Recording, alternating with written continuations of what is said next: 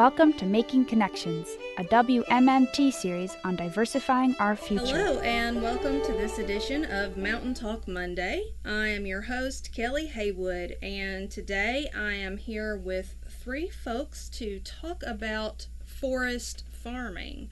So you might be thinking, what is forest farming? But first, let me introduce our guests, and we will jump right in because there is quite a bit to talk about. Our guests are working with a coalition called the Appalachian Beginning Forest Farmer Coalition, and they are representatives of some organizations that came together to develop and form this coalition to help folks who are interested in forest farming as a means to supplement their income or eventually replace an income here in Appalachia. So this might be one of the many marbles in the jar, as Tammy Owens told me earlier, that could help us as we begin to diversify our economy. So speaking of Tammy, we have as guest Tammy Owens, who is a forest farmer and a community member. She's also a clinical and medicinal herbalist, and she's here to talk with us about her experience. Welcome, Tammy. Well, thank you very much. And I have with me today also Emily Lockneat, who is the Agroforestry Program Manager for Appalachian Sustainable Development. And also David Grimsley, who is the founder of Taproot Botanical Alliance and knows quite a bit about Chinese medicinal herbs. Welcome, both of you. Thank you. Thank you very much. Let's begin at the beginning.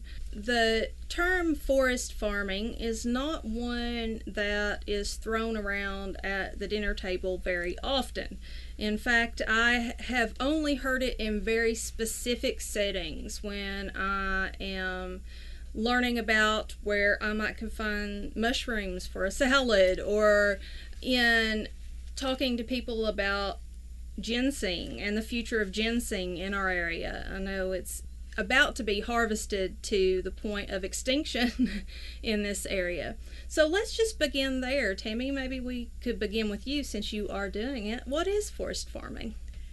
Forest farming for me now is a little bit different than I remember years ago when my mother and my grandparents and especially my great-grandmother were farming the forest. And I think if people look back years ago to their grandparents and before them, that's how the folks in this area raised their food. The only place they had to grow, whether it's corn or a big garden, is sometimes on the side of the mountainside. I can remember my great-grandmother in particular, who probably was one of the first herbalists in our family going way back, Granny Pricey Jane. She was a mountain-wise woman. I can remember when I was a little girl and following her into the mountains and where she had actually planted herbs and things and was cultivating and caring for patches of golden seal and ginseng and the cohoshes and the sorrels and all those things that she needed when people would come to her, because there were no doctors back in that time, for healing and for care and for medicine. That's what my great-grandmother was doing, was farming the forest and all the foods and stuff that they would gather there. So forest farming for me is not a new concept. It's just a concept I think that we have forgotten through the years. And this is something that is very near and dear to my heart and very important to me, especially in this day and time. And it's something that we can get back to. So yes, I am in the process of a more intentional forest farming, and that's something I want to help the people in my area to get to know again and to become familiar with. So that's why I'm here today, is to share that. Let's think just a second, because I'm 38 years old, and all the farming that I have known other than the family garden in the backyard has been if you go to Indiana and you see these huge patches of one crop. So I think a lot of people my age and younger, when they think of farming, that's what they think of. If you think about forest farming, that is, I believe, a completely new concept for a lot of people, because when I look back at my great-great-grandmother's garden, there was a lot of logging going on in the region at the time. So our hillsides were almost bare with being logged, and they would cut steps or cow paths, and then you would plant the corn or whatever you had on those stepped out areas. So you're not talking about a forest without trees when you're talking about forest farming, right? That's right. And forest farming is intentionally managing crops that grow under a forest canopy. So it's more than just foraging for fruits and herbs, but it's really looking at how to maintain those populations over time. And so being a little bit more deliberate about how you grow the herbs and what that patch is going to look like 50 years from now. Are we talking mostly medicinal, or is this a way to also provide food for the table? Most of the herbs that we have as part of our program right now are medicinal. I can name a few, if you like, of the Western herbs that we might be familiar with. There's ginseng that we've been talking about, but there's golden seal and black cohosh, blue cohosh, false unicorn, Solomon seal, stone root, bloodroot. There are these herbs that you might remember from childhood. You know, some of these are the first flowers in the spring that you see, and you know, you wake up in the morning and you think that it snowed on the ground, and then you look and you see these pretty little white flowers smiling back at you, and that's the bloodroot. All of these are medicinal herbs, and they're not all necessarily used for human consumption. Bloodroot, for instance, can be used in cattle feed as a great supplement for the antibiotics that they put in cow feed, and also is a appetite enhancer. It's a good thing for the feedlots, if you choose to farm that way, to add bloodroot to your mix. A lot of the others are used by clinical herbalists in the area and all throughout the country, if not the world. We all know, because it's so popular, that ginseng is, wild ginseng is going for $900 to $1,000 a pound right now, fresh. And it's hard to compete with that. But honestly, it's not even the most important herb. It's not going to save your life. It might give you a little energy here or there, like a caffeine boost. What we're really talking about here are creating medicinal patches that might come in handy one day for your family and your community. When you're talking about growing these herbs, you're not necessarily talking about you becoming an herb doctor, but more selling these herbs to herb doctors or to companies that put them in capsules. Is that what we're talking about here? Yeah, mostly about on the cultivation end is an opportunity to diversify your income. But the more you grow them, the more you'll learn about them and come to appreciate them, and you might start appreciating the herbal side and using them yourself. One thing I really appreciate with what Emily and everybody that's helping, as a forest farmer myself, they have contacted Mountain Rose Herbs, which is a huge botanical, herbal company, massive worldwide. And so for me as a farmer, I need a way to sell the product that I'm growing. So I'm extremely excited about that, whereas a huge company like Mountain Rose Herbs will need, say, 200 pounds of cohosh as a minimum weight order. There's no way that I can individually produce that much of a cohosh over one season. But if there's a coalition of us, a group of forest farmers, which this is one of the main reasons we're here, is to find those people, then this person grows 10, this 10, 20 here and there. We can come up with those 20 pounds of cohosh that Mountain Rose Herbs needs for us to be able to sell to them.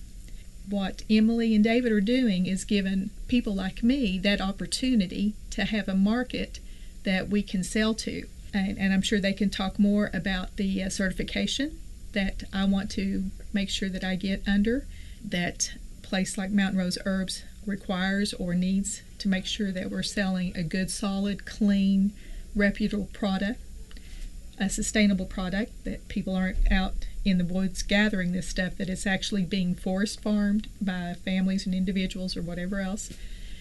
That's just a huge thing for me, because that gives me an avenue then to sell this as an actual farmer, just as when I lived in Kansas City and I grew organic vegetables and fruits. I needed a way to sell those things. So they're providing an avenue for us as the small forest farmer then to be able to earn that income and at a much higher rate than, say, a forager that would grow out and gather these in the wild, where they would only get, say, $12 a pound for black cohosh. Well, possibly we could double that selling to Mountain Rose Herbs, and as long as we have the certification and we're working as a coalition and as a unit. So that is what the structure of the Appalachian Beginning Forest Farmer Coalition is. The Appalachian Beginning Forest Farmer Coalition is a group of different organizations, nonprofits, and universities, people that have a lot of expertise in growing these herbs and also connecting people with markets. We're attempting to bring these resources from outside in different parts of Appalachia to people in this region through training and also in the end to help them actually access the markets. So you're not looking for only people who are already doing this, but also people who are interested in learning about the process and maybe becoming themselves a forest farmer. Yeah, I mean, we think that the mountains in this region are really special. They're capable of growing these herbs that can't be grown in many places of the country. So this is a great resource that we have here that's not really developed for this purpose. And growing herbs is a great way to still maintain forest canopy. You can still do some logging with it, but you're working with the forest to grow a product over time. And one thing to point out is that we're not just talking about herbs per se, but there's also mushrooms that can be grown and eaten or sold for a very nice price, grown under the forest canopy. Things like shiitake, which is a Japanese mushroom that grows on white oak logs. All you have to do about this time of year is cut some of your branches if you have white oak growing on your land and inoculate them with the mushroom spawn, which is very cheap. In about 6 months to a year, you'll get a flush that you'll be able to get about $16 to $18 a pound for shiitakes. There's other mushrooms that you can wild harvest sustainably, such as reishi, which grows on the dying hemlock trees around here. That's a very great source of income, and you won't be over harvesting them even if you take them all, because the fungus is actually in the tree. The fruit is just the only thing that you can visibly see and harvest. One of the main things that I've seen really taking off around here is learning to grow shiitake mushrooms. I know a lot of the extension offices in the counties have had workshops to teach people how to grow shiitake mushrooms and also how to forage mushrooms. So that's something I think that has been on people's radar. And being someone who has used herbs quite a bit myself and bought bulk herbs, I'm really familiar with Mountain Rose Herbs. If you can buy from them, you're getting a quality product that lasts a long time. So I'm really familiar with their standards just from also being able to handle their product and seeing the difference between that and something that I can just go to any store and buy. Another thing that I really, really liked, and I can just imagine seeing this on the label, is they have on the label where that herb was grown. And I can just think of seeing the names of our towns on those labels. We know that there's a market for mushrooms. What is the herb market? Who's using herbs? Right now, herbalism has really gained a resurgence in our country as people are looking to alternatives in their healthcare, and they really want to take charge in their healthcare. And so they're seeing alternative doctors just to get a second or third opinion on whatever ails them before they get whatever treatment allopathic medicine requires. Chinese medicine is the fastest growing healthcare industry in the country right now. There are Chinese medicinal schools all over this country, and it's not Chinese people practicing this. It's Americans like you and me that are learning the modalities of Chinese medicine, which has been around for over 5,000 years, and it has been proven to really work, and it's slowly being incorporated within our Western medicine. You're seeing it more and more in hospitals where they have an acupuncturist or they'll have an herbalist on staff to help patients that ask for an alternative treatment. American Chinese medicinal herbalists don't want to buy outside of this country if they don't have to. We happen to live in a place that isn't as polluted. We have wonderful human rights standards, and honestly just shipping the herb from one place to the other and knowing that it's the herb that you're getting in that package is really important if these herbalists want to heal their patients. They want to know who's growing this stuff, just like the local food movement. You see these farmers markets popping up all over the place. Herbalists want to know the farmer. They want to know the organization, and we can be the front for that because we're going to trust that our farmers are going to do this stuff correctly. When you're talking about Chinese herbs, these are plants native to China. They're plants native to China, but it's interesting because we happen to live at the same latitude and altitude as this medicinal belt that runs through China, where the majority of medicinal herbs are grown and harvested, both in the wild and under simulated wild harvest cultivation. We have a lot of analog species that are native within the Appalachia that relate to the Chinese herb specimens. It's wonderful because they grow so well here. And I'm not talking about introducing kudzu or anything that's going to take over. Yeah. Though kudzu is a great medicinal herb. I'll put a plug in for kudzu. But we've been experimenting for the last 5 years in Virginia growing Chinese medicinal herbs to see if they have any invasive properties. And we haven't found any that do, as they don't in China either, but they grow very well here. And Chinese practitioners really like the quality that they're seeing from the stuff that's been harvested. So are these herbs that, without any special training, you should be using yourself? No. No.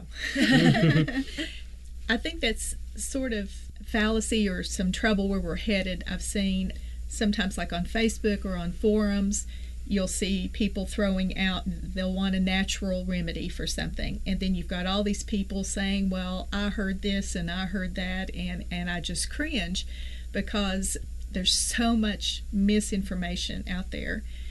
And what people don't realize is that the original doctors were herbalists, and there were very few of them. Were in apothecaries, and people would come, these were people that knew what the herbs did and the medicinal constituent that you pull out of that plant. It's the same medicine that you get in pharmaceutical medicine. Although that's synthesized a lot of times, but this is where the original medicine came from. And the average layperson doesn't understand what that medicinal constituent in a Chinese herb actually does when you ingest it in your body. So you have to have some actual training, a lot of training and understanding when you're dealing with the level of like the Chinese herbs and some of the Ayurvedic medicines and things on exactly what that's going to do with the human body and exactly what that medicinal constituent is for. The best medicine you can take is the medicine you make. So there's a lot of backyard herbalists. There's herbs out there that are completely safe and that I feel like everybody should be growing in their garden, whether it's calendula and chickweed for healing salves, chamomile for a calming tea, lemon balm. There's a bunch of things out there that are very safe and everybody should have in their backyard and learn how to use them. But when you get into actual illnesses and diseases and you are more interested in a natural type healing, that's when you actually need to go see a naturopath or an herbalist. Being an herbalist myself, I know what they're kind of interested in, but then understanding what the people, herbalists and natural doctors here in the U.S. want, then as a farmer, then we need to concentrate on those things and be able to grow them for that market, as well as for just the regular person in a household that may want some things that they want to keep in their tinctures or essential oils or whatever else. One comment I wanted to make too is that it's hard for people to see this in a way, but it's very easy for us to imagine in the Midwest you can grow soybeans and thousands of acres of corn, and it's very easy to see that is what grows in the Midwest. We can't grow that here in Appalachia. But what we can grow, the medicinals and a lot of edibles, where the Midwest can't. I would like to see us taking more advantage of those things. You look at a mountainside and what we can farm underneath the trees, and then learn how to manage that wood lot. Things like maple trees. You're talking about maple syrup. we've got that here. There's so many things, a bounty of different foods and edibles, as well as herbs, that we can grow here that will grow nowhere else in the United States. I think that's a really good point, because a lot of times, especially when we're talking about ways to diversify our economy so that we're not dependent upon one extractive industry or one manufacturer to employ the entire community, that's all economic diversification means, is that we have a choice of career paths or jobs, something to choose from. When we mention that agriculture is one option, a lot of the feedback that I get is, we don't have the land for that. What is that going to look like? And then if you say small scale farming, they're like, well, then who can afford to buy our product? Nobody's going to spend $6 for a gallon of organic milk, or my organic tomatoes. When we're looking at folks who are budgeting, are really concerned about replacing an entire income, I like that you bring up what we can grow here, that there are options even within saying agriculture as to what that looks like for us. Another nice plus about this project is that we don't expect people to just drop everything and become career farmers and career forest farmers. This is more something that they can put into the ground in their woods and, mark it and walk away from it and let it grow and let it do what it's supposed to do on its own in a wild simulated environment. These aren't tomatoes that need to be babied and taken care of and pruned occasionally. These are plants that sort of want to struggle to, and that really brings out their medicinal qualities. This is something that people can have in their back pocket on their land, and it gives value to their timbered piece of property that they might not realize they actually have. So are you saying that it's easier to be a forest farmer than it is to be a field farmer? That's a complicated answer, because on the one hand, yes, it's not difficult to get into, it's not a huge investment, but you do have to work to know where you're going. If you're going to make money doing this, you have to know what your markets are, and you have to be willing to look into how you're going to process the herbs afterwards. And that's something that we're trying to assist people with. Is there's a lot of knowledge out there. There's people that have been digging ginseng for many years, who've been planting it for many years, but we want to help raise prices for some of these other herbs. We're going to be working on building a herb processing center in Duffield, Virginia. We're very excited, which will include some herb dryers, root washers, again, trying to help connect people with larger markets that they wouldn't be able to access otherwise. Yeah, when I was looking at the information that you sent me prior to this conversation, one of the exciting things was the herb dryer, because when I was doing foraging and things for myself, I lived in the head of a holler where two mountains basically came together, and they all but touched. Like, the only room was a stream, then it opens up a little, and my cabin's set right there. So it was wet all the time, and when I would lay my herbs out on screens in my kitchen, and it would take forever for them to dry, and I didn't want to add heat because I did most of my things with cold infusions. Sometimes they wouldn't dry at all. They would actually mold before they would dry. Mm-hmm. So that was so frustrating. So when I saw herb dryer and that people would have access to that, and I know some of the things that folks are working on in our community right now is a community kitchen where folks can go and can their produce to then sell. Are we talking about a hub like this for herb farmers? Is this the facility you're talking about? Similar to that in concept, in that in commercial kitchens, sanitation is very important, and so having the capability of also processing your herbs in an environment that a lot of these buyers want to see. They want to see standards being upheld.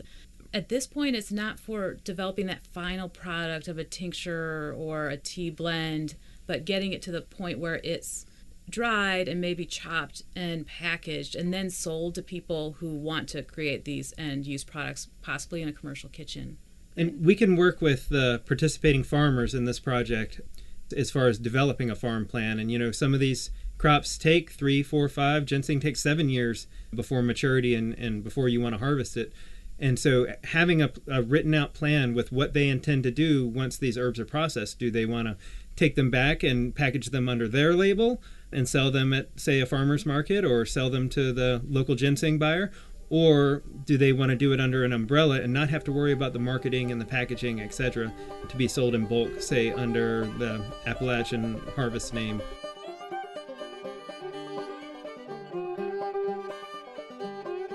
You're listening to Mountain Talk Monday, and I'm your host, Kelly Haywood, and I'm here today talking with Tammy Owens, who is a forest farmer and a herbalist, clinical medicinal herbalist. I am here also with Emily Lockneat, the agroforestry program manager for Appalachian Sustainable Development, and David Grimsley. He's a expert on Chinese medicinals and the founder of Taproot Botanical Alliance. Real fast, maybe I should just give a little history behind how we came up with this hub concept. Several months ago, I contacted Emily at Appalachian Sustainable Development, and I said, I have a really good idea about creating a medicinal herb processing facility that we could build and then other communities up and down Appalachia could emulate that are outside of the processing area for the proposed plant. And Emily said, it's amazing that you're getting in touch with me right now because we've just received a grant to do something right up that alley. And so we've been working on this since then for the last several months to sort of iron it out.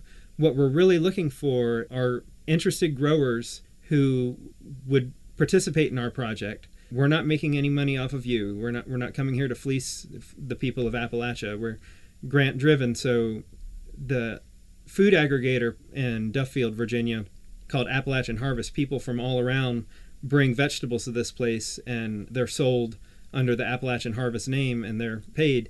They're reserving a little corner of this huge facility for the processing facility of these medicinal herbs that will have the dryer, have sinks, have choppers and root washers. It's all very exciting and quite serendipitous how it's all come together. And it's something that we really believe in, and we believe that this is a part of our culture as Appalachians that we need to embrace and really run with as an economy. When I was getting interested in it, there was a lot of people that was really interested in how I learn how to identify the herbs that I do. I like to mention this because this is so much part of our history, and when we talk about being green and sustainable and managing the forests and things like that, a lot of times we think about environmentalism, and that's really important. One thing to remember is that as we're diversifying our economy and as the coal industry is naturally declining, due to automation and alternative energy sources that are much cheaper to get our hands on than coal, we're not looking at something that is against the other. These things can develop together. And one really awesome example and how I learned most of what I know about herbs is from my dad. And he actually is an environmental engineer who worked his way up as a coal miner to that point, and part of his job is reclaiming strip mines. So he would take me through the woods and teach me all the rocks and all the herbs and all the animals that we could find. And at 6, 7, 8 years old, I was turned free for the day and could go wherever I wanted in the woods. My mom and dad had no clue where I was and couldn't find me if they wanted to, but he had done the work prior to teach me how to be safe in that environment. So this is our lifeblood, and I know most of the kids in my area grew up the same way. So we're talking about something that can really come natural to us. And you mentioned the Appalachian Harvest Food Hub, and this segment of it is the Herb Hub. So that is a name that folks might be familiar with. if someone wants to use the equipment at the Herb Hub or learn more about forest farming, who do they get in contact with? How do they reach you and see what's out there and what's available for them to access right now? Well, I would say two things. They can get in contact with me at Appalachian Sustainable Development, and our phone number is 276-623-1121. And I would also suggest that people check out the Appalachian Beginning Forest Farmers Coalition website. That's AppalachianForestFarmers.org. And you can register there, and you'll get on the mailing list for all the events coming up. There's a lot of really great training sessions you can attend and demonstrations and great YouTube series about how to plant and process and forums. And so we're trying to help build up the network. There's people all throughout the region that have knowledge about these plants, and we're trying to connect them.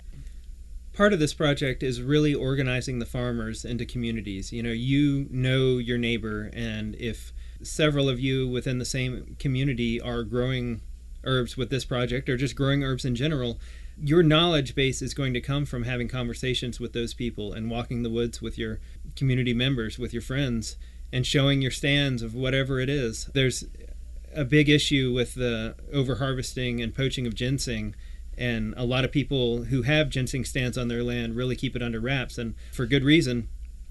But knowing your neighbors and telling your neighbors that you do have stands of ginseng might actually help protect your crop as opposed to hurting it.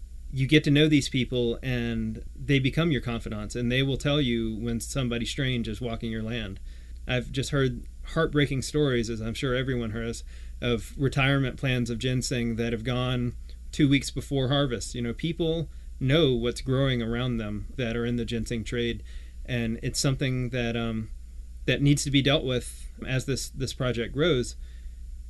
None of these other herbs have the value that ginseng does, but again, ginseng's not the most important herb. Part of my motivation for doing this is creating community medicine chests for areas in Appalachian, so that as these herbs are grown and processed, you're going to know more about these plants. You're going to know the medicine of them. And I'm not saying become an herbalist or anything like that, but these herbs are going to become a part of your family after a while. Some of them take 3, 4, 5, 7 years to grow. You're going to know these plants well and their life cycles, and you're going to know when they go to seed so that you can collect that seed and plant more.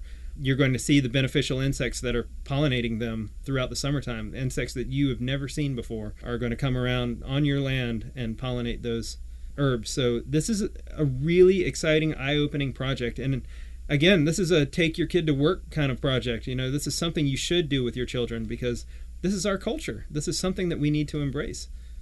Absolutely. And another example, and maybe we can talk a little bit more about market with this example, is when I was pregnant with my third child, I had an old injury that I needed healed. And I was working with a midwife at the time who also knew herbs, and she recommended I take Solomon Seal. And we could not find it. She didn't have any. She went to her regular source. They were all out. They couldn't source it from their source. It took her literally a couple of months to find me one bottle of Solomon Seal tincture. That's how in demand, I guess, it was, and out of stock, and we had to wait for it. So let's talk market. What are we looking at? What kind of market is it? Is it a very demanding market, or? Personally, I feel it is, and I feel like it's growing, because I know in the past, just the few medicinal herbs and things that I have grown, and if I don't use them all, then I've got people waiting in the wings saying, if you're not going to use it, can I buy it from you? And like what you just said with the Solomon Seal, with Mountain Rose Herbs, I know there's been times when I've needed to order things from them that I may not be growing or can't wildcraft, and they're out of stock. If you go on the more reliable places to buy your herbs and things, you'll see out of stock, out of stock, out of stock.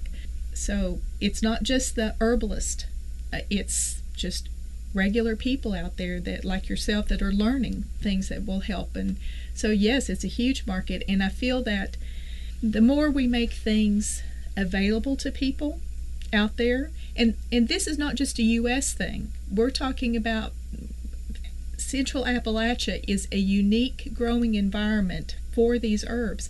And like David mentioned, where we live is similar to the area in China that grows the Chinese herbs. A lot of times things that come out of China are contaminated. Sometimes I heard you mention, David, that sometimes it's even sheetrock dust that are added into that. So you don't know what you're getting.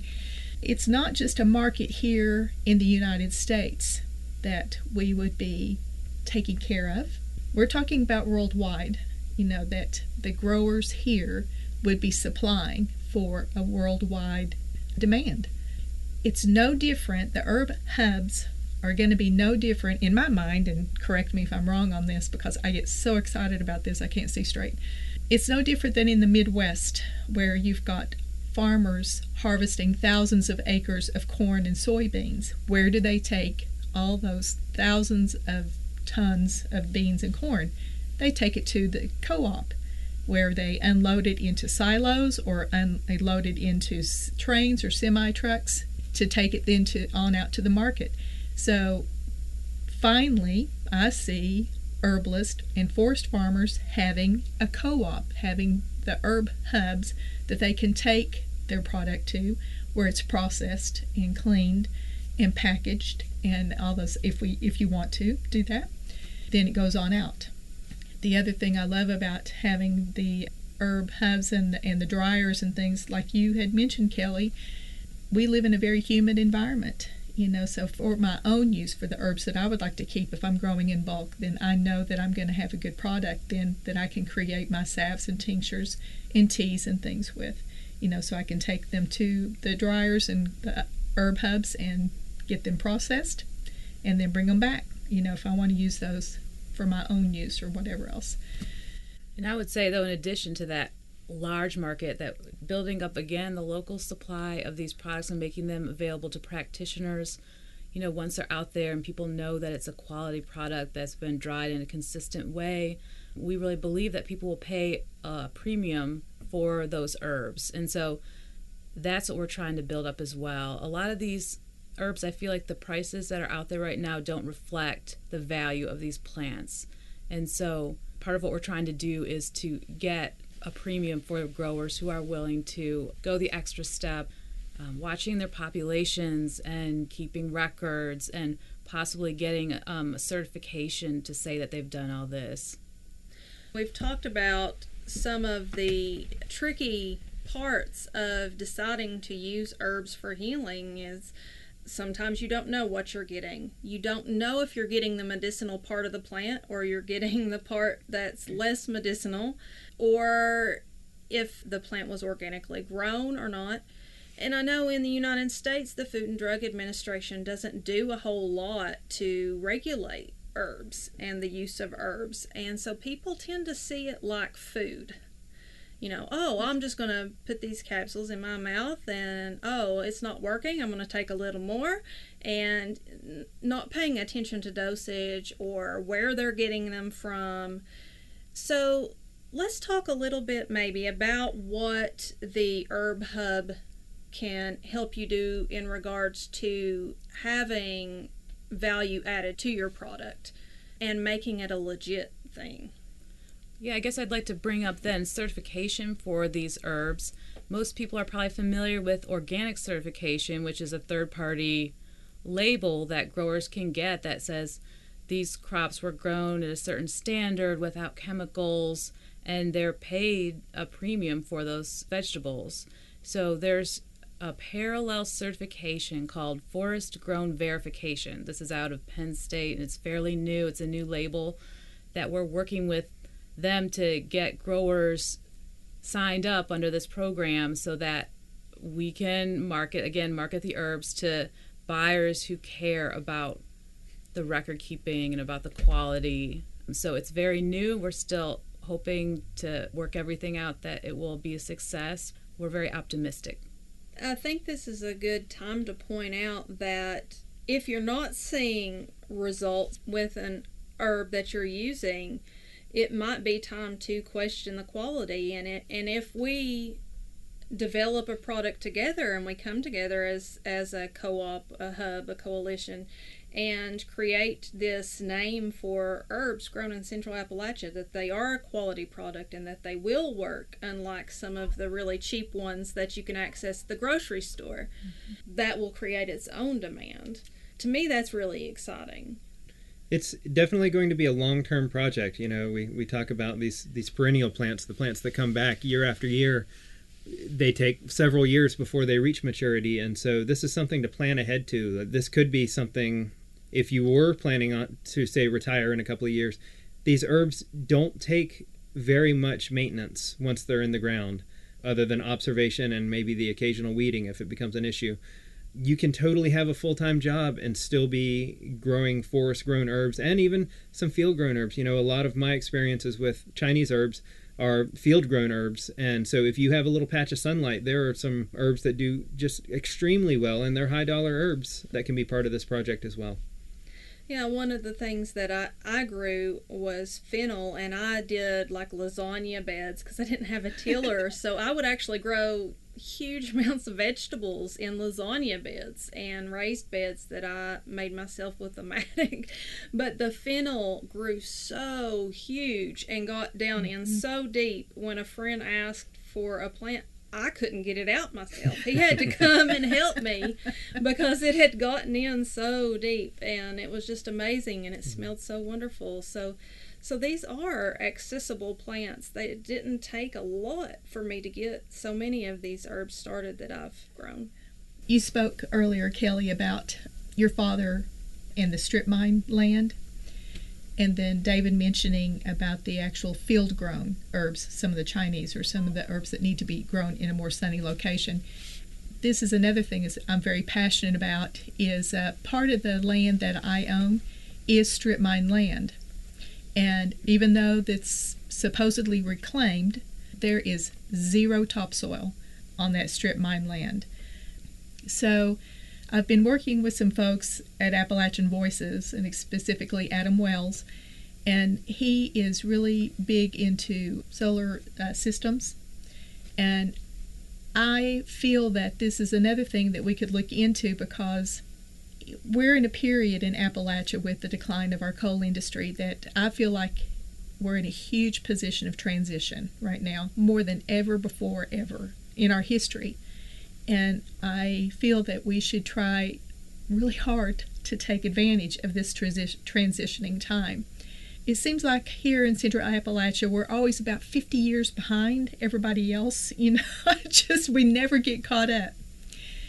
So when I think about Adam and the work he's doing with solar, and then with the things with the herbs and the forest farming that are coming up, I see, let's use the old ways that we know, that here our culture, our heritage here in Appalachia. Let's use those old ways that are deep rooted inside of us, and then let's blend those with the new technology.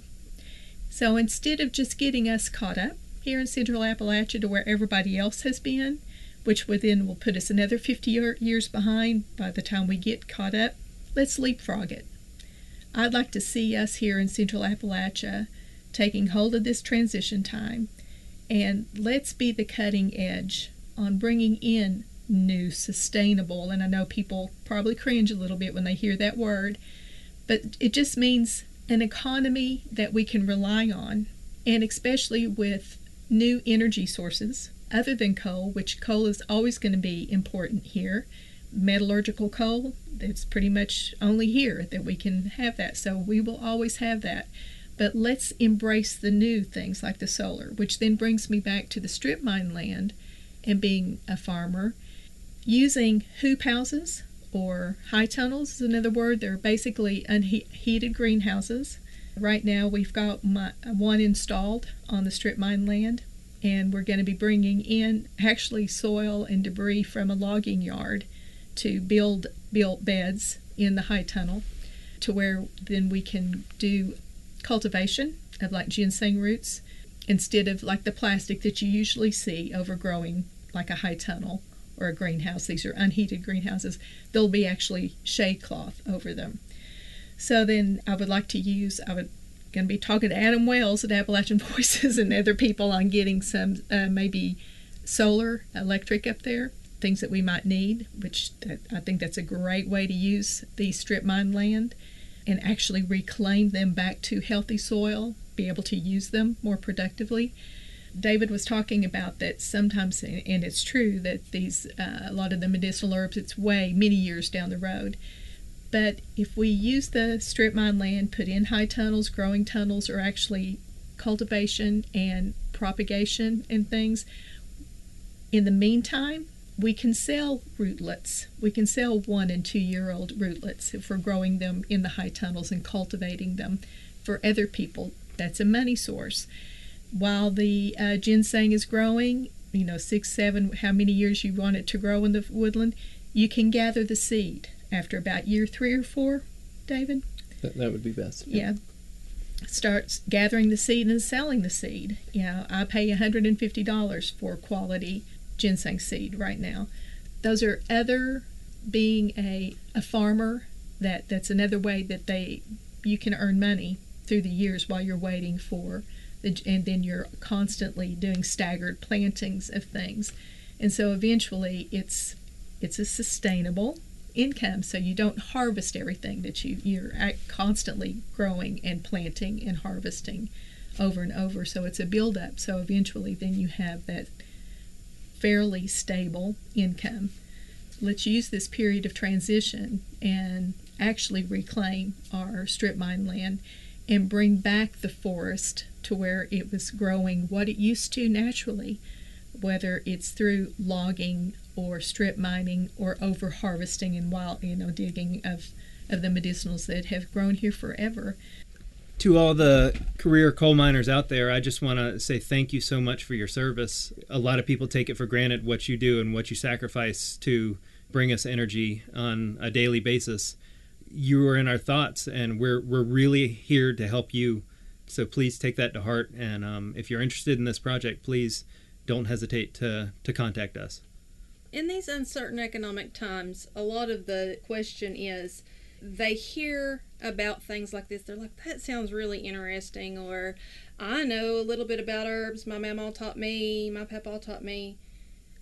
And they think, well, I would like to get into that, but what's the cost? So to get started, to look at more, to attend a workshop, are there any costs to use the hub or attend workshops? The hub is being developed right now, so it's actually going to be completed in late August or September. So we're working out all the details about what the fee structure would look like and if there would be a fee if you're part of the network. There's fees associated with getting this forest grown verification, similar to organic, but we do have cost share right now to help people get started because it's a trial period. We have some workshops that are almost always free to attend, and then we'll have a multi-day training session in the Norton, Virginia area sometime in September, which we'll be able to bring in some really great speakers, and that cost is kept to a minimum to attend, so less than $50 probably. And one thing I noticed, our listening area covers quite a range. So you can hear us in Virginia, Kentucky, West Virginia, and some parts of Tennessee, and anywhere in the world via the internet. So when I looked at the Appalachian Sustainable Development page, I noticed that it said, northeastern Tennessee and southwestern Virginia.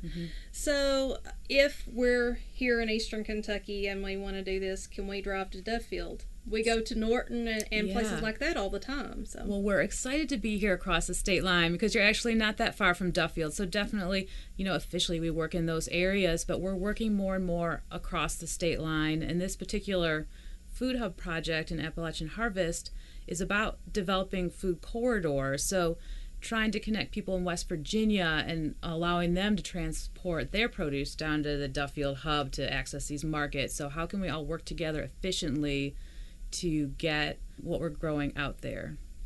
So again, let's go ahead and give the contact information for folks that would like to be involved.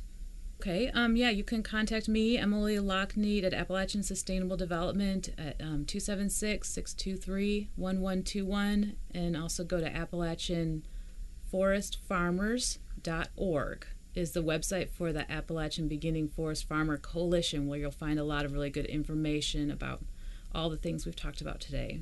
It's a really nice website. I visited and took a look, so it's easy to navigate. You'll find all you need there, and I'll make sure also that I include this contact information when we post this show on the WMMT website, so you'll be able to click live links to all of these websites, and I'll also include the phone number on that as well.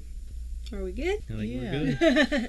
All right, I would like to thank Emily Lockneck and Tammy Owens and David Grimsley for joining me today on Mountain Talk Monday.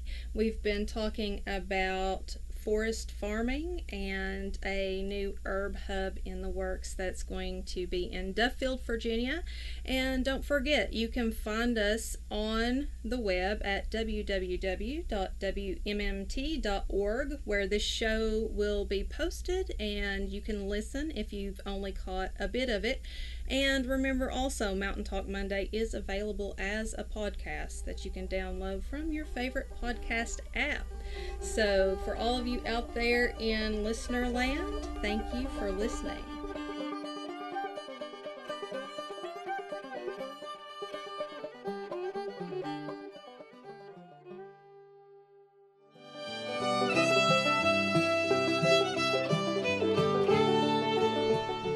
Making Connections is brought to you by WMMT Mountain Community Radio.